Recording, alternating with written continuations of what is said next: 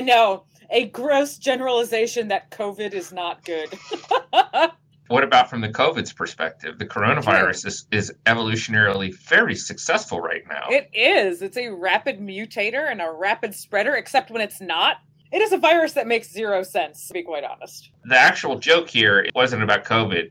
It was about inflammation as a secret killer. So let's back up. Who the hell are we talking to today? We are talking to Dr. Thomas McDade over at Northwestern. That's right. Tom is our friend at Northwestern who did his training at Emory and a postdoc at Carolina Population Center. And he's been up at Northwestern basically reinventing how to do lab work by innovating this whole dried blood spot method that so many of our colleagues now use, and he's employed that in a wide variety of settings. He sent us 4 recent papers that came out. We asked for 1, but we got 4, and they're amazing. So I tried to dig into all of them for the interview today, and we'll have to be careful that we don't go crazy. But he's got 2 on the role of inflammation. It's a basic fundamental aspect of our immune system. But as one of his articles points out, Time Magazine recently had it on its cover as a secret killer. So how does it get to be both? And then he has also innovated an at-home COVID antibody test with the blood spot method to determine if the antibody levels are durable after getting vaccinated, right? So if people's antibody levels are staying up. So some kind of topical anthropology, right? Now look at us being topical these days. Very topical. And I mean, I feel like it was late last week or maybe even yesterday that I read an article with the first reoccurrence of Omicron infection in somebody, where somebody caught Omicron twice. Yeah, I know, right? Joy. Oh, joy. So this is a fun question to ask Tom of, we are all under this belief that once we have antibodies from either infection, previous infection, or the vaccine, we should be good to go. But we all know vaccines do not prevent infection, but they do seem to make it more mild. But there's this idea that if you've already been infected, you should be great and have really strong resistance to the virus, but maybe not so much. Yeah, and I think one of the cool things that I'm seeing across all his papers, right, is this idea of having cutoff values. We tend to be critical of cutoff values that suggest above and below certain things are going to happen to you because there's so much variation in human populations that they become problematical, but we do really have to start somewhere. And in both the articles, he's really talking about where those cutoffs are and how you negotiate them when sometimes cutoff values suggest you might be unhealthy, but maybe you're not. Maybe there's some real world, as he says, some ecologic. Ecologic is the term that they've introduced. And this relates to things that I've been talking about in my classes, not COVID or inflammation related, but like BMI, body mass index cutoffs, where we have all these things that are supposed to happen at one range of BMI versus another range of BMI, but when you actually look at the individual level, those relationships often fall apart completely. So what are the practical uses of cutoffs? When should they be applied on an individual level, and when should they not be applied on an individual level? So that's a great discussion to have. When we say antibody levels, I mean, none of us really has any sense of what the numbers are in our bodies to begin with, right? So imagine like you have all this COVID and there's like 10 individual organisms, microscopic, that are like, let's put our big boy pants on and go fight this COVID thing. And they're all saying like, we could use some more antibodies to help us. All right, here he comes. Let's use that voice and talk to him as though we're bacteria. Sorry, bacteria. Hey, Tom, how are you? Hey, I'm good. How are you? We're just pretending to be antibodies in the body and counting our numbers to see if we had enough to fight the invading viruses, and we put on little voices. So this is the voice of the 10 antibodies. Anyway, Tom, welcome to the Sausage of Science. Thank you so much for taking some time out of your day to chat with us. You have a really wonderfully productive career, and one that you have shifted to really focus on the current pandemic, trying to make your lab really practical with the here and now of COVID-19. And so it's really great to have you on. But before we dig into the interesting ideas about inflammation and COVID-19 antibody tests, we want to hear your kind of origin story. How did you get into anthropology and decide to pursue it as a career? First, let me just say thanks for inviting me and for doing this. I mean, the podcast is so great. And, I think it's really important for us to get outside of our academic discipline, subdisciplinary silos and communicate more broadly with other scholars and the public more generally. That's not something that I've done really well or invested a lot of time in my career, but I'd like to do more of it. So I think you guys are just terrific for doing that, and I look forward to learning from you in that space as well. In terms of why I do what I do, I went to college and I was a pre-med bio major only because I knew I was good at science and I was interested in health, and naively and ignorantly assumed a career in medicine was the only way to engage those interests. And just by chance, I ended up in a class with Jim McKenna, who was at Pomona College at the time, finished his career at Notre Dame. This was in the late 80s, and so Jim was launching his career on pivoting away from research on alloparenting and parents and branching out to humans. And it was brought on by the birth of his son, and he realized that the close connections between caregiver and infant he was studying in non-human primates applied to human infants. And he launched his career in the area of sudden infant death syndrome and infant sleep and bed sharing and co-sleeping. So I was a college student when that was happening, and I just happened to take a first-year seminar with him. And he didn't proselytize, he just opened my eyes to a different way of thinking about human biology and growth and development and health. And it blew my mind. It was grounded in evolutionary theory and history. It was a comparative perspective. It was an ecological and ethological one, and also very much a cross-cultural perspective. And so that class introduced me to kind of work that we do in the broadest possible sense. So I took more classes with him and some other folks at Pomona College, but I still couldn't quite shake the pre-med bug. I was hanging out with a bunch of pre-meds and taking all those classes, and I graduated, and I still didn't know what I wanted to do. So I moved to San Francisco with some friends, and I just had a 40-hour-a-day job for a couple of years to try to figure out what I wanted to do. All my pre-med friends went to medical school, and they were miserable. They were just, learning facts, regurgitating things. And I thought, that's not what I want to do. I want to do some research. I was interested in discovery and knowledge production. Of course, all those friends are, they're accomplished physicians now, and they're doing great, and they're very happy. But those first 2 years of medical school, and I seeing it through their eyes, made it easy for me to decide to go to graduate school, which I did. And I went to Emory University, had the great privilege of working with Carol Worthman and in her lab, which forwarded a lot of the methods and approaches that I learned there to my lab here. And then just also had the great fortune of landing a job at Northwestern, where I've been my entire professional career, and had the chance to work with Bill Leonard and Chris Kazawa, and now Katie Amato and Sarah Young, as well as my colleagues in the department more broadly. So I've been very fortunate, but the origin was back in medical school and those interests and having the opportunity to think about those kinds of issues more broadly. And I wouldn't do it any differently. Tell us a little bit about your lab and the setup and sort of the resources. I think it's useful for people to hear about what is some pretty intense biological bench work that you're doing, but you've made do with some resource limitations, let's just say. Yeah, well, you had the opportunity to see what we affectionately call the trailer, or sometimes the FEMA trailer. Our department is in this beautiful 100-year-old Victorian house, which has been, rehabbed for offices. It's very cozy and very good for sort of, collegiality and connections with colleagues and stuff. And then 30 years ago, at the back of the building was built a temporary structure, which I told was built for 10 or 15-year lifespan, but, we've been in it ever since. And it's nothing to look at, but that's where the lab is, and there are a couple of other labs there. What it lacks in infrastructure, it makes up for in sort of capacity, in the sense that it's not space that anyone else really wants, so we actually kind of have a lot of it. And we're sort of off the radar. We're not part of a big, biological sciences lab complex. And that has its ups and downs. Sometimes it'd be nice to be with those colleagues, but on the other hand, what we do is we use a lot of sort of interesting and somewhat sophisticated methods for biological collection and analysis, but in the service of more social science oriented questions. So I've had the opportunity to move the lab, especially when I've complained about, the leaks we have in the summer with the thunderstorms, and right now it's probably 60 degrees in the lab. And so I'll complain every once in a while, and people will say, well, you're doing wet lab stuff. Why don't you move to a central building in the middle of campus with other wet labs? And I've thought about that, but then I think, actually, this is better serves my purpose and my students to be embedded with people who are asking questions and different kinds of questions that are being asked across campus. So that's why we're committed to being in this space. Having said that, we do now have a little bit of a satellite lab in a different building, which is more focused on biological labs. And that's been nice because we're moving in a new direction with some new techniques that need a little bit more lab infrastructure. But I do feel like to do the kind of stuff we do, you don't necessarily have to have a huge capital investment in fancy buildings and equipment.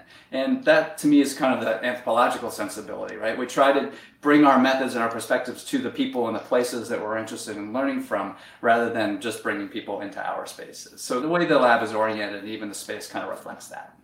I think that's a really wonderful lesson for people to hear. And I know Bill Leonard is an absolute master of making the most out of little resources, little space, and little money, and able to find such amazing deals for equipment. And Steph Levy has told me all of his amazing ways of, getting the work done, despite maybe not what people envision being the proper, quote unquote, lab space and equipment level. So that's really great to hear. So kind of pre-COVID, although we could probably even loop COVID into this, you've had a lot of focus on inflammation.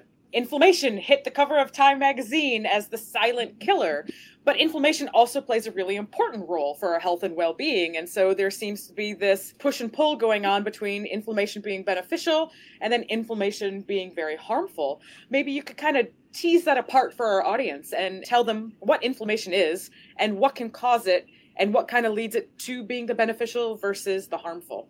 Yeah. So inflammation is a critical part of our body's defenses against infection, injury, burns, anything, that threatens the integrity of our body in some capacity. Almost all those things initiate an inflammatory response, and they're very quick and they're very effective at limiting damage and preventing the spread of most pathogens. And then other second-tier immune defenses can come online to help with healing and repair and more specific, immune defenses. But it's a critical part of our immune system. And if you don't have a functioning inflammatory response, you don't make it out of infancy. So it is an adaptive and critical part of our immune defenses.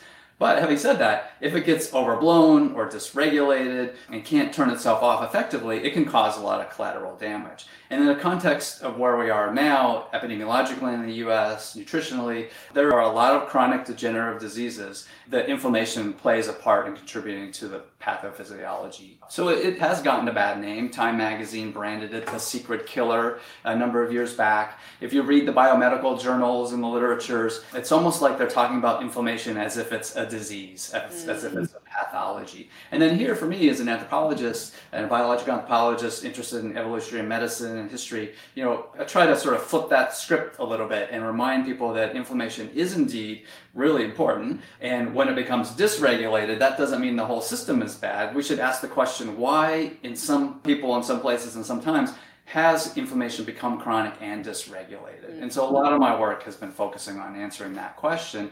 And a comparative perspective is really useful there. So some of the studies we've done in the Philippines, some in South America with some horticulturalist populations, has showed that the level of chronic inflammation doesn't have to be as high as it is in the US and other sort of post-epidemiologic transition affluent societies. It's actually much lower. And in those kinds of places, inflammation can be very high, but when it goes up, it also comes down very quickly. So the analogy that I'll often use is if you have a small fire in your house, you want the fire department to be there as quickly as possible and to put that fire out quickly with as little water as possible. That's great, right? So there was a problem. The fire department, inflammation in this case, came, dealt with it, all done. What you don't want is the fire department to linger, spray water everywhere, break all your windows, and do more damage than the original fire would have done in the first place, right? So why is it that a fire department might respond one way versus another? It turns out attention to developments, environments early in life, and a comparative perspective, at least in our work, is generating some insights into the factors that lead to inflammation becoming chronic and dysregulated. And that's another question that might be really clarifying for our audience, is that chronic psychosocial stress can also lead to increased inflammation. Is there a difference in the pathways of something, say, you cut your hand versus a stressful event? Are there different pathways leading to that inflammation between physical injury and then psychosocial? Yes, there absolutely are. So there are a lot of different processes and pathways that activate inflammation and also different pathways that turn it down. In the context of stress, it seems that one of the reasons why stress can lead, particularly chronic stressors that are ongoing, can lead to elevated levels of inflammation, which is odd. When you just think about that problem at the face value, a lot of us have learned that stress in general tends to be immunosuppressive. It increases risk for infectious diseases, progression of cancers, those kinds of things. So why is it that stress might actually lead to more inflammation? Well, as it turns out, what stress does is it turns down one of the important anti-inflammatory signaling pathways in our body. So our cells hear a signal that says, okay, you've got enough inflammation, turn it down, you don't need it anymore. Our cells become deaf to that signal under conditions of chronic stress. It's called glucocorticoid resistance. So the chronic activation of glucocorticoid or stress pathways makes our bodies less willing to hear that turn it off now signal. It's similar to insulin resistance contributing to diabetes. So in the case of stress, that is an important pathway. I love that you used stress, which has exactly the same issue. Where we say stress, everyone thinks it's negative, but it really is a neutral term that has all sorts of gradations that click into this sort of system of when were you exposed to it, under what circumstances, how do you appraise it, right? All these mechanisms make it super, super complicated, which of course is what we're all here studying. For listeners, I want to mention the article titles, right? So you have one called Early Environments in the Ecology of Inflammation, which is where the reference to the Time magazine piece comes from. And that's a review in, I think, both inflammation articles were in Proceedings of National Academy of Science. Is that correct?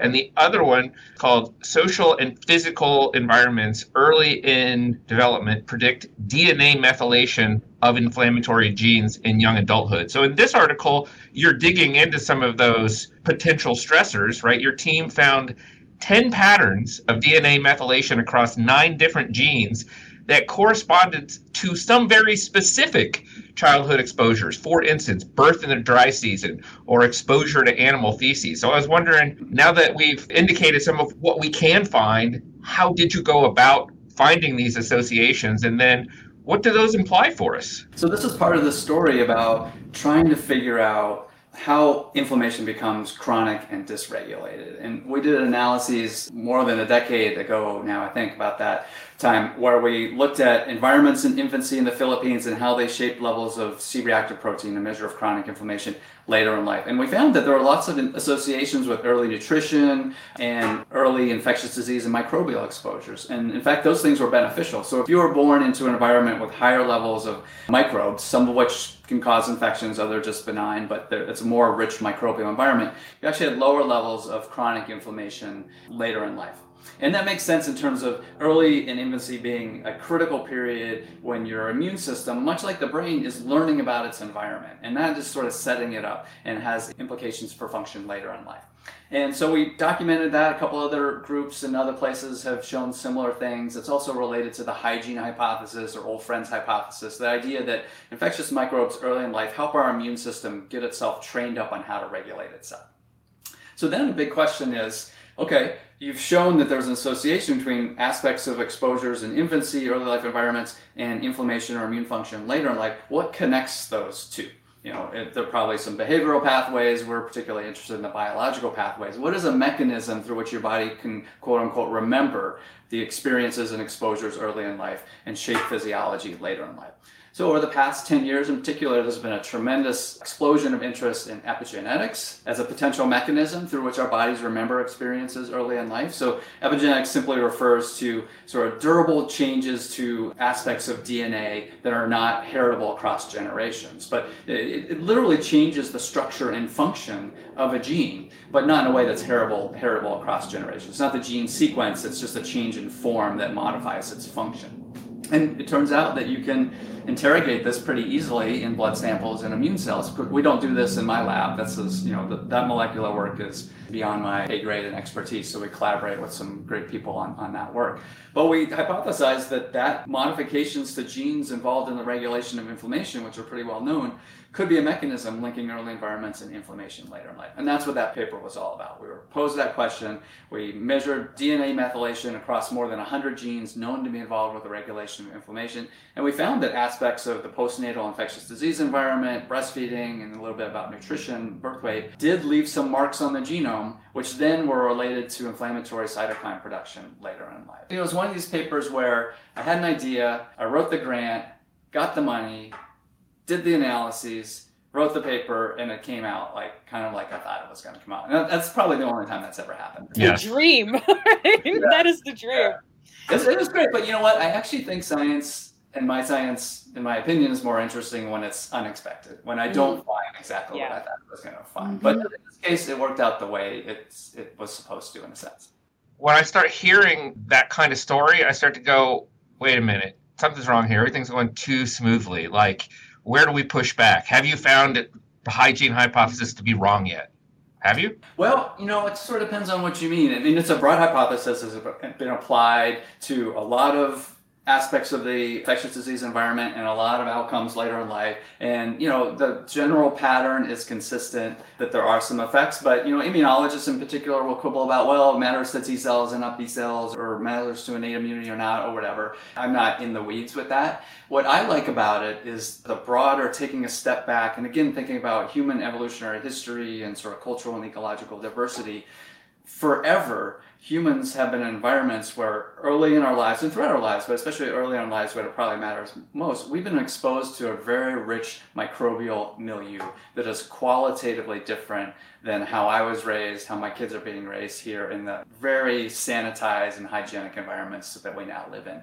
And you could say, okay, that's great, it doesn't matter, I don't care. And certainly there are lots of benefits in terms of reductions in infectious diseases that can cause a lot of suffering and death. But is there a cost? And if you, again, take a step back and think about what the immune system is, it's not just like an army that is standing guard. It's a sensory system. I mean, I think of it more like a brain, that it is learning about the environment in which it is developing and which it is tasked with sort of protecting you against, all sorts of pathogens and microbes and things like that. And it has to learn about that ecology. And it learns very quickly, especially early in life. And if it doesn't get the input it needs, I mean, it literally needs input from the microbial world to drive its development and function, right? Just like the brain needs sensory input to help you develop the senses, language, things like that. The immune system's the same way, just tend not to think about it that way. And especially in the first couple of years of life. If you don't get that input, the system is on overdrive. It wants input to help figure itself out. And if it doesn't get that, why wouldn't it run a bit amok? And in some ways you can think, why isn't everyone suffering from crazy autoimmune diseases? Sometimes I think that should be more the default situation, but it's not. Just as you say, you like taking the broad view, I'm going to make you narrow down. And this is also going to work, I think, as a really good transition. So this key idea that exposure during key developmental periods, first couple of years of life, really set one up immunologically for adulthood. And then possibly, if things are very bad, there could be negative downstream effects as well. We are now in an age of COVID, where we've gone through 2-3 years of parents keeping young kids at home or not going to school and online learning, all of these things. And I know there's been this concern about naive immune systems because these kids have not been exposed to the typical microbes that they would be in daycare because they haven't been in daycare. And we've seen big increases in RSV as well as although, of course, at university, we saw hand, foot, and mouth disease outbreak last semester. Really gross. Anyway, but when it comes to the really young kids, do you have any thoughts that we might see a spike in autoimmune disorders because of these potentially more naive immune systems for kids who have not been exposed to things the past couple of years? Yeah, so I have a colleague, Katie Amato, who studies the human microbiome. She has a nice paper which is speculating that one of the adverse effects among many of the pandemic, but one of the sort of unanticipated or potentially forgotten implications is that babies born from 2020 through now have been very isolated, right? Physically and socially from others and from the physical world, at least in the United States, in a way that's different than prior. So we're already in a microbially impoverished landscape because of regimes of hygiene and sanitation. They're probably even one step further down that path because of social isolation and lockdowns. And so the implication is that their microbiota could be different. Their immune systems might not be getting sort of geared up in the same way, and that they might be at higher risk for dysregulation later in life. I would hypothesize that that is the case.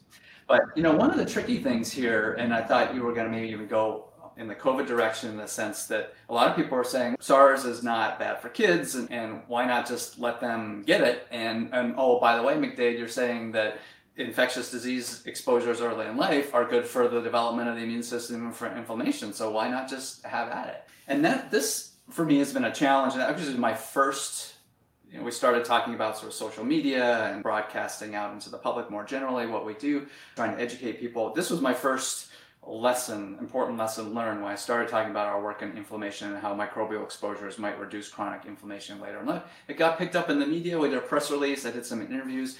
And then there was sort of our second life of that whole idea and literature and paper online, which cited the paper as evidence that you don't need to vaccinate your kids. And we shouldn't worry about, this is pre-COVID, but we shouldn't worry about the flu. And, what doesn't kill you makes you stronger. Hey, look at this paper. So, in my mind, I can make the clear distinction that, yes, there are infectious diseases that will kill you. And there's a vaccine for that. You should take it. But then there are also lots of benign and probably good for you microbes in the environment, in dirt and raw vegetables, things that people have been eating and still eat and are exposed to around the world that we're depriving ourselves of. And that's probably not a good thing. But some people lump those things together. Microbe, infection, bad, or don't worry about it. So it can be tough to calibrate these kinds of messages. Looking at the two papers that you sent us on looking at antibody levels of people with previous COVID exposure, determining if they have vaccinations, right? If we take a sort of commonly held saying, like you just said, like what doesn't kill you makes you stronger, right? We're left with this idea that, okay, I don't really want my kids to die, so I'm just going to go ahead and vaccinate them. But on the other hand, if they did get COVID and they didn't die, maybe they are immune to COVID for how long, right? And we get into this question where we started, which was our little voices, like how many antibodies? How strong is stronger? And is it strong enough? And that seems to be the question you're addressing. And in fact, your paper is called Durability of Antibody Response to Vaccination and Surrogate Neutralization of Emerging Variants Based on SARS-CoV-2 Exposure History. So I was wondering if you could tell us then about this study and what you found.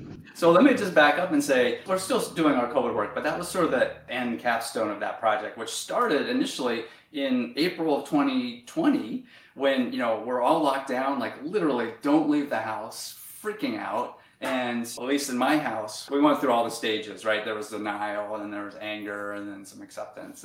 So in April of 2020, I sort of wrapped my head around this is not going away. And, data were starting to come out about transmission in the community, rates of exposure to the virus. And people were asking, like, how many people are exposed? There was so much limited testing at the time. And I realized that the work I've done as an anthropologist, getting out there, collecting blood samples from people in their homes, overseas, bringing them back to the lab, like, I could do that. So I got permission, I got into my lab, I developed an antibody test that just used a drop of blood and the finger stick dry blood spot samples. I get up, I ride my bike to the lab, and I was the only one on campus, and I did that for a couple weeks. And we developed this method. I partnered with folks at the medical school, and we designed a survey where we sent collection kits and surveys out to nearly 10,000 people in the city of Chicago and surrounding areas. And they nicked their fingers, put a drop of blood on the paper, and they sent it back to us. Then we tested them for antibodies. So it allowed us to detect whether they'd been exposed to SARS previously or not. If they had been exposed, how big their sort of antibody response was. And to me, this is where the anthropological sensibility, again, came in. All this scientific data and reports in various newspapers and other outlets were coming out about COVID and the risk factors for severe COVID, inequities in the distribution of exposure to the virus and hospitalizations. All that stuff was starting to come online. But our understanding of the epidemic, who was at risk for bad outcomes, where the virus was going, was based almost exclusively on the study of the sickest people who were getting into hospitals. Many of whom were dying, unfortunately, and then others who were going into the clinic to have their symptoms managed. But that's like 5-10% of the total cases, right? 40% of cases of SARS infection are asymptomatic. Fully two-thirds are mild or moderate. So the whole view of what the epidemic was like in terms of the immunobiology of it was biased towards the study of healthcare workers and people who were having pretty serious infections. Whereas the rest of us were either huddling at home, not getting it, desperate for a vaccine, or if we did get it, tended to have pretty mild and moderate cases. So that was sort of a function of lack of creative thinking and also a lack of methods that allow us to study this problem in people in their homes. So we sort of solved the problem in terms of the studying of getting access to people safely in their blood and so we can analyze it in the lab. And then we just started to profile high levels of asymptomatic infection. We got some insight into inequities in exposure in severe cases in the Chicago area. And then at the end, getting back to your question, through meandering through a year and a half of work, the vaccine started to come out. And so we had samples before people got vaccinated, and then we got samples after they got vaccinated, 2 to 4 weeks after they got vaccinated. And of course, Merck, Pfizer, as part of their filings with FDA and other scientific reports, had documented that the vaccine generates a really high antibody response. Great. Okay, so we found that. People who got vaccinated after the first dose, they had a big antibody response. If you had previously a confirmed case of COVID, you had a really high antibody response. So that's also not expected. Our immune systems generate memory, and with subsequent exposure, we get a better response. And people like me who are seronegative, no evidence of prior infection or exposure, had a good response to the first dose of vaccine, but not a very big one. Interestingly, there's this intermediate group of people who, in our study, tested positive for prior exposure, but didn't have much in the way of symptoms. So they had a mild case of COVID, or they were asymptomatic and actually never knew that they were exposed. You give those people a shot of the vaccine, and their response is indistinguishable from someone who has no history of prior exposure.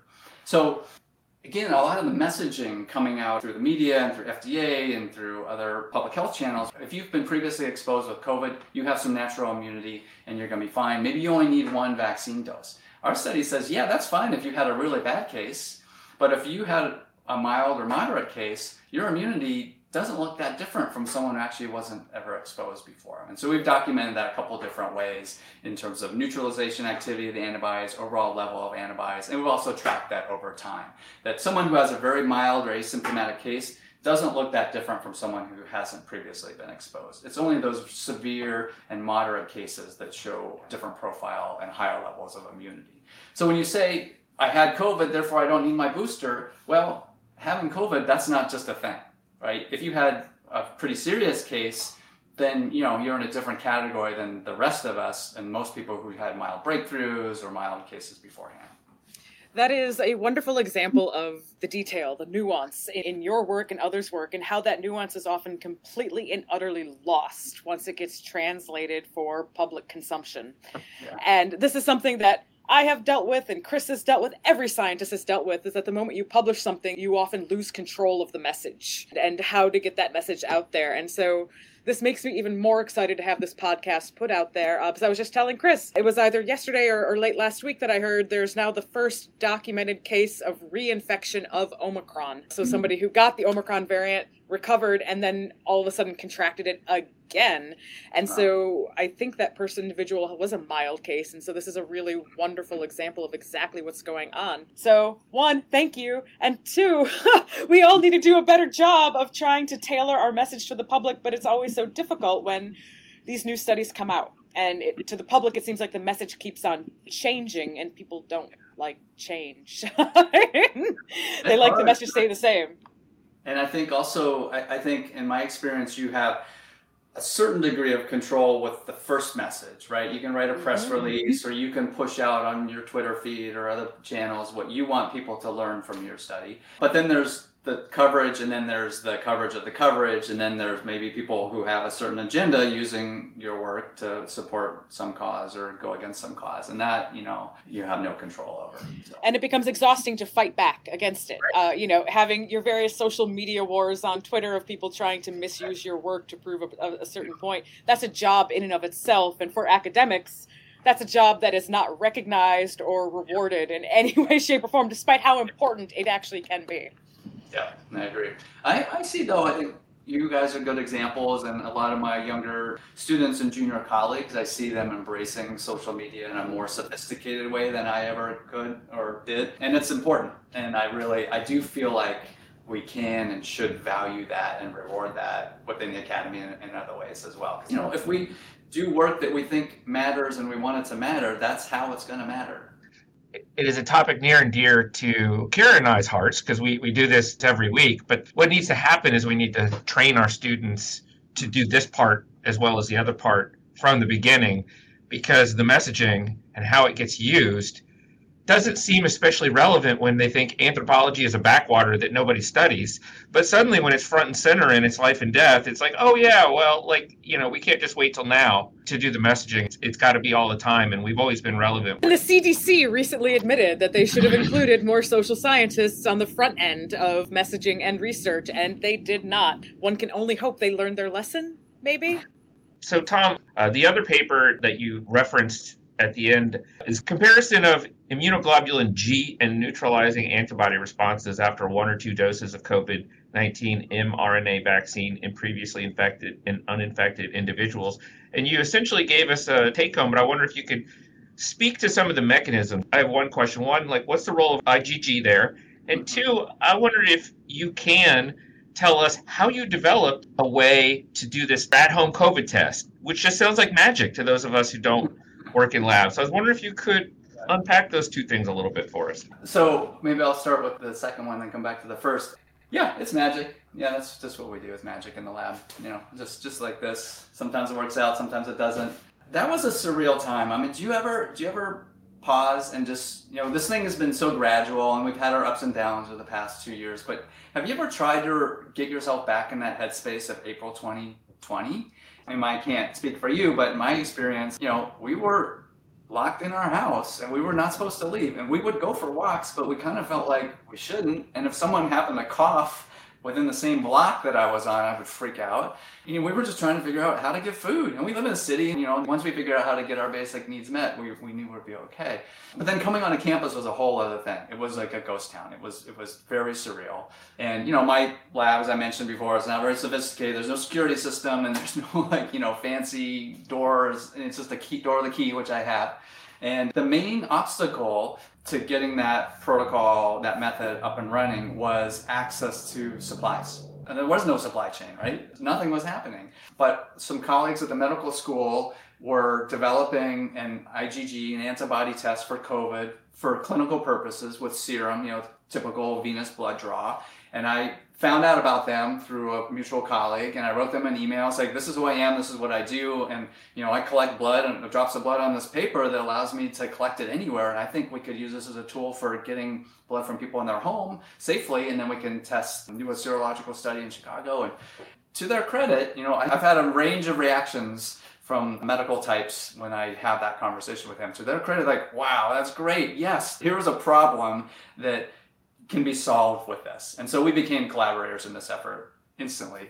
And the key issue there for me was that they had the antigen. They had the piece of the virus inactivated, safe, but the piece of the virus that I needed to put on my assay plates to capture the antibody that was in the blood sample. And they just gave it to me. And I figured out how to do it. We validated it together. They drew some plasma samples that matched blood spots, and we validated the paper together, and it was great. So that made it possible. And I've developed 10 different blood spot immunoassays over my career. So that part I knew how to do. That part was not magic. And so we did it, and then we launched the study, and then at the end of it, getting back to where you started this question, we had blood samples from nearly 10,000 people across the Chicagoland area. About 700 of them tested positive for prior exposure at some point to SARS. And among those who tested positive, there was a whole range of IgG levels and symptom reports. So, when I said earlier that about 40% of people have asymptomatic infections, that's based on our study. 40% of the people were surprised when we wrote back to them and said, oh, by the way, you test positive for prior exposure to SARS-CoV-2. And they're like, what? I mean, they reported no symptoms, right? And then there are lots of people who said, oh, yeah, that makes sense. I felt crappy for a couple weeks. It must have been COVID. Great. Of course, they couldn't get a test. They couldn't get a nasal test and a PCR test because those, you just couldn't get those in the first 3-4 months of the pandemic. And then there's a category of people who went to the doctor or called their doctor or got a PCR test, and the doctor said, you have COVID, or you likely have COVID. We can't test you for sure, but almost certainly you have it because that's just what's going on right now. And then we tested their antibodies and they're super high. So then we followed those people up when they get vaccinated, and we measured their antibody response to the vaccine, and then also the durability, over time, how long their antibodies last and how high they are. And we also developed a second test called a neutralizing antibody test, where we just measure your blood sample's ability to interfere with a virus in interaction with the ACE2 receptor, which is how the virus binds to our cells and generates the process of infection. So we have a blood spot method for that too, which we developed several months later. And as it turns out, there are sort of three groups of people. There are the people who had confirmed cases of COVID and felt really crappy, high levels of symptoms. They have high levels of response to the vaccine and long duration of immunity. And then there are lots of people who were exposed, who test positive, and many of those people maybe tested themselves with a rapid test or got a test and they had a confirmed case of COVID, but it was mild. And then there are people who had no exposure, no history exposure, serologically, no knowledge of being exposed. And those two groups of people, the mild, moderate cases and unexposed, generate the same pattern of antibody response to vaccination, same profile of decline over time, and pretty similar risk to reinfection or breakthrough infection. So that, I think, is one of our big takeaways from our study, and it comes from a more population and community-based orientation. Like that middle group of people, the people who didn't engage in that clinical infrastructure, they are not being studied in the pandemic. It's the hospitalized and the severe cases, and then like the uninfected. But that group in between, which sort of count as a case in the sense that they were exposed and their immune system saw this virus, they look pretty different than the people who had the serious full-blown cases. And they don't look that different from people who were never that exposed. This is fascinating and exceedingly relevant work. And I'm pretty sure Chris and I could probably talk to you for the next 3 or 4 hours if we didn't both have commitments like right now. So to wrap up, 1, amazing and thank you. And 2, we always like to hear what you do for fun other than developing antibody antigen tests and the amazing quote unquote magic that you perform in your lab. What are your sorts of hobbies? I've been so fortunate just in my career to have tons of support, but I also really believe in having fun and like work-life balance. And that's something I talk to my postdocs and my graduate students and even my undergraduates about a lot. It's really important. And I think if anything in my mind, I think in many people's minds has sort of crystallized a bit with the pandemic is like, it's really important to take time to take care of yourself and to have fun. So I appreciate the question. I love getting outdoors. Mountain biking is something that I've sort of re-engaged as a result of the pandemic. I bought myself an old bike on Craigslist and I've been fixing it up a bit and trying to get out there. The winter has slowed me down a little bit, but I also love to ski and fly fish, which are also not great, Midwest hobbies, especially this time of year. But the thing that I can do year round, which I'm doing right now a lot of, is I've taken up woodworking as a hobby over the past 10 or so years. I have a shop in the basement. When Rebecca, my wife, and I moved up to Evanston from the city, condo, did that urban kind of thing. We moved up. I was like, okay, I'm willing to move up to Evanston and get a house, but I need to take over part of the basement for a woodworking shop. Are you okay with that? And she said yes. How are you venting sawdust? I have a filter system and then just sort of a shop vac that I filter through a bucket that captures the big chunks. It's not great, but I have windows on either side of the shop, which isn't very big. It's like, 20 feet wide. And I can open one window and put an exhaust fan in the other, and that pulls a lot of it. I have the same shop vac on a bucket and a box fan bungee corded into a window. So that's so we have a similar approach here. Well, really quick, what are you working on? I've been doing picture frames lately. Yeah, so I've done a bunch of those, but not lately. Right now I'm working on like a butcher block countertop. Ooh, yes. So. That's the most valuable asset that I have made. Chris and I are both cooks and bakers, and so when you say that, like, ooh. Yeah, we're sort of hobbyists in that. It's like almost like a sport in our house, and we're running out of counter space. So we found this area where we could put more counter space. And I said to Rebecca, "It's like, oh, I can build us a cherry countertop for that." She's like, all right, so that's what I'm working on. Yep, I applaud it. I thank you, Tom. This is all amazing. Tom, thank you so much for an absolutely wonderful interview. You guys take care. Thank you. Take care.